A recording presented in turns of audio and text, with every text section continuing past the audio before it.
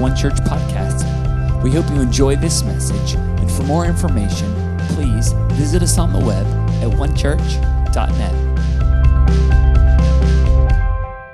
And we're looking at the various characters of the Christmas story and asking the question, if they were to tell us the Christmas story, what would they say? How would they tell us the Christmas story?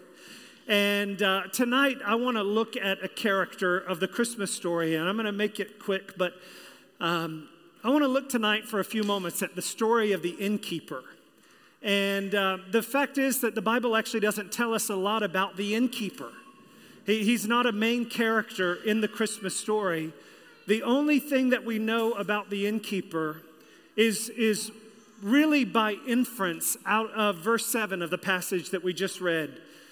And here's the little statement that the Bible tells us in that passage that Laritza just read. In verse 7, it says that Mary and Joseph brought their firstborn son and wrapped him in swaddling clothes and laid him in a manger because there was no room for him in the inn. I want to just draw your attention to that phrase. They brought him and laid him in a manger because there was no room for them in the inn.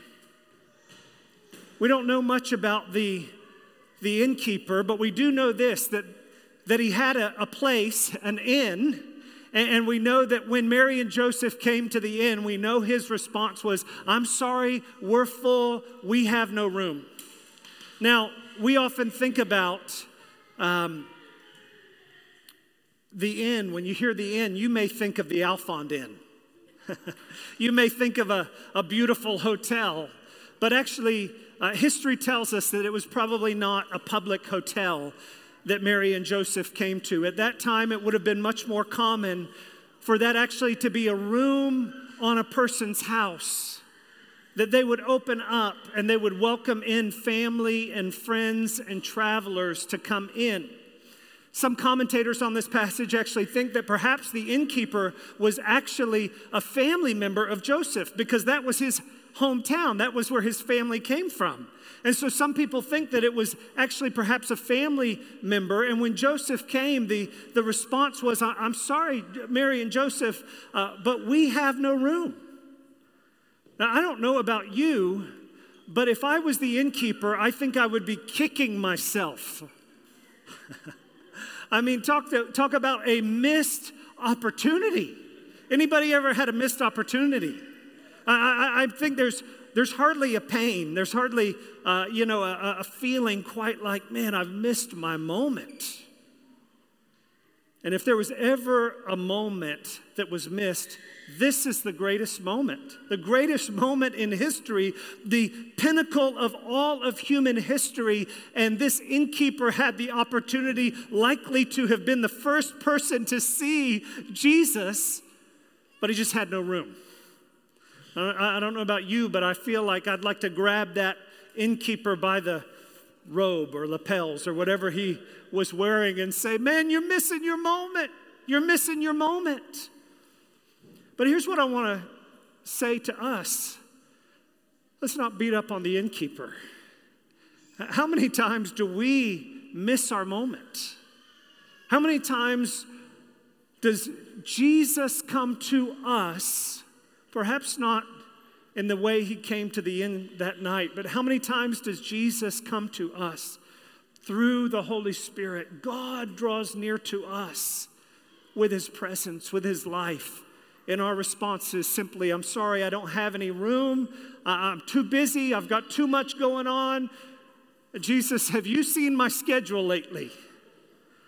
There's no room. I have no room." And here's the reality that I think the innkeeper tells us is that one of the greatest hindrances to our spiritual life is simply a lack of availability.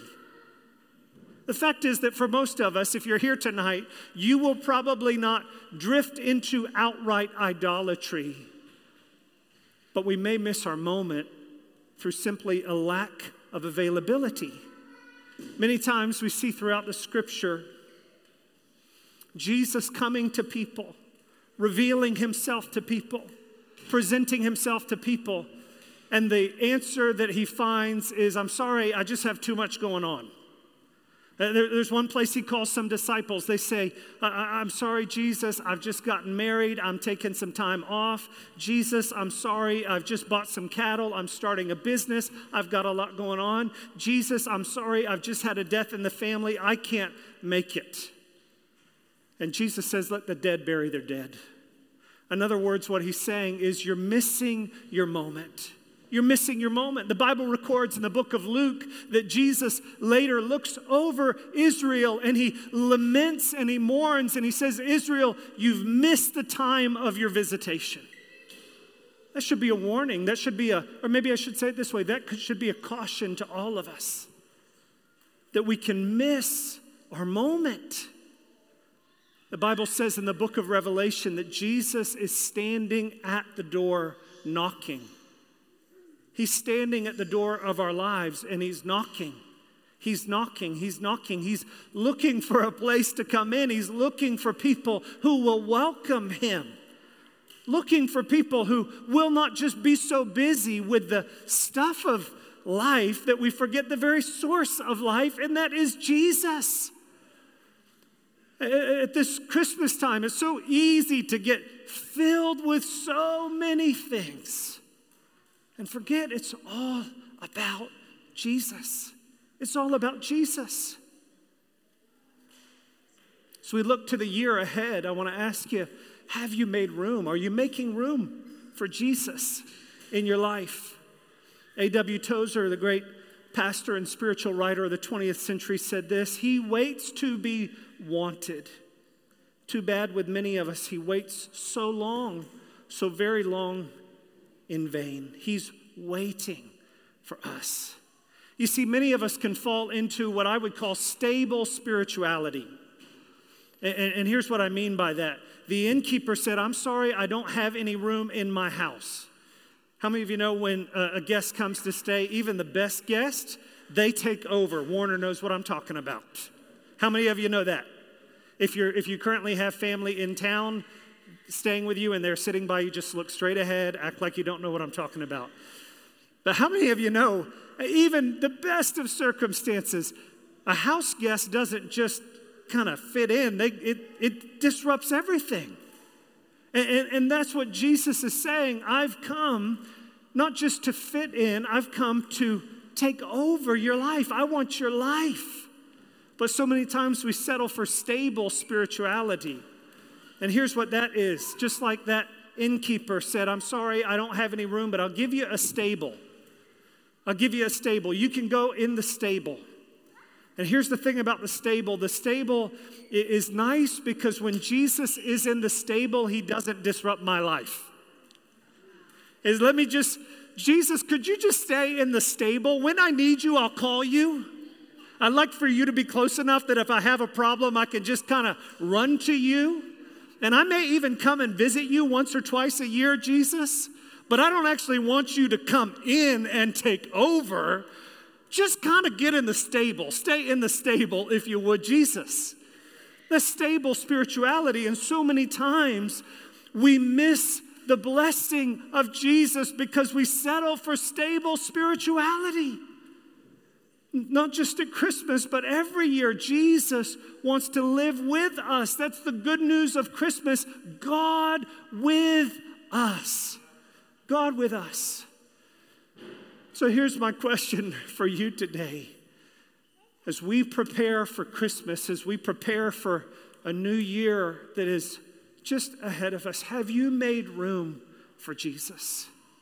Have you made room for Jesus? And I want to just give you a few things very quickly that I believe every one of us needs to do to make room, places in our lives that we need to make room for him. Number one, I believe that we need to make room in our hearts. We need to make room for Jesus first in our hearts. You see, as I said earlier, most of us will not wake up one day and just say, if I'm a follower of Jesus one day, the next day wake up and go, Jesus, I want nothing to do with you. Most of us will not do that. But what will happen is the clutter of life will begin to creep in. Anybody have a room like that in your house? It's just the clutter room. Oftentimes our hearts can become cluttered by what Jesus calls the cares of life. Now, nobody's going to ever look down on you for prioritizing your career. Nobody's ever going to look down on you for taking time with your family. No one is ever going to look down on you for managing the affairs of life. And all of those things are good. They are the things of life that we're called to be faithful and do those things. But there is one thing that is above everything, and that is Jesus. He is above everything. That's why David said this, although he had experienced the pinnacle of success as the king of Israel, he had it all, yet he said this, your loving kindness is better than life. Your loving kindness is better than life. Let me tell you, there's nothing that will satisfy your life like a relationship with Jesus. How's your heart? How's the condition of your heart? Is it cluttered? And maybe you need to just make some room in your heart. The second thing I think we need to do is not only make room in our hearts, but we also need to make room in our priorities. Our priorities. You see, our priorities are the reflection of the affection of our hearts. What we value the most will show up in our priorities. And so many times we can be like the innkeeper that says, Jesus, I love you and I love everything else. But as I said earlier, Jesus doesn't come to take part, he comes to take over. He won't be a side piece. He will rule and reign over everything. Our priorities. We need to make room, as the Apostle Paul says, that he's above all and before all, and in him all things exist. He's the priority. And everything else takes its cue from him. And so we need to make room not only in our hearts, we need to make room in our priorities. And the third thing that I think the innkeeper may tell us is this, that we need to make room in our days. We need to make room in our days. What do I mean by that? This is what I mean, that your life is made up of your days. Have you ever journaled your time? I know the new year is coming, and we're all going to be keeping track of our time and our budgets and our diets and all of those things again. But if you've ever taken the time to sit down and write what you do with your time, it's a sobering exercise because you recognize where your life is going, where your time is going. And so many times we say, Jesus, you can have my life, but your life is made up of your days. And if Jesus is not having your days, if he is not the preeminent one in our lives, then we are living like the innkeeper. Jesus, just move over. Let me keep you on the side. And let me tell you, here's the reason that this should be an encouragement to all of us is because when Jesus comes to us, he comes to bring the goodness of God, the life of God, the presence of God. And so here's what I want to ask you today. Worship team, you can come back up. At this Christmas time, have you made room for Jesus? Have you made room? I know you're here tonight, and this is not at all a word of correction, but it is a challenge for all of us. Should be a provocation for all of us. How is our life? Are we filled with so many good things that we miss out on the most important thing? And that is Jesus. I want to ask you, if you would, to stand back up to your feet.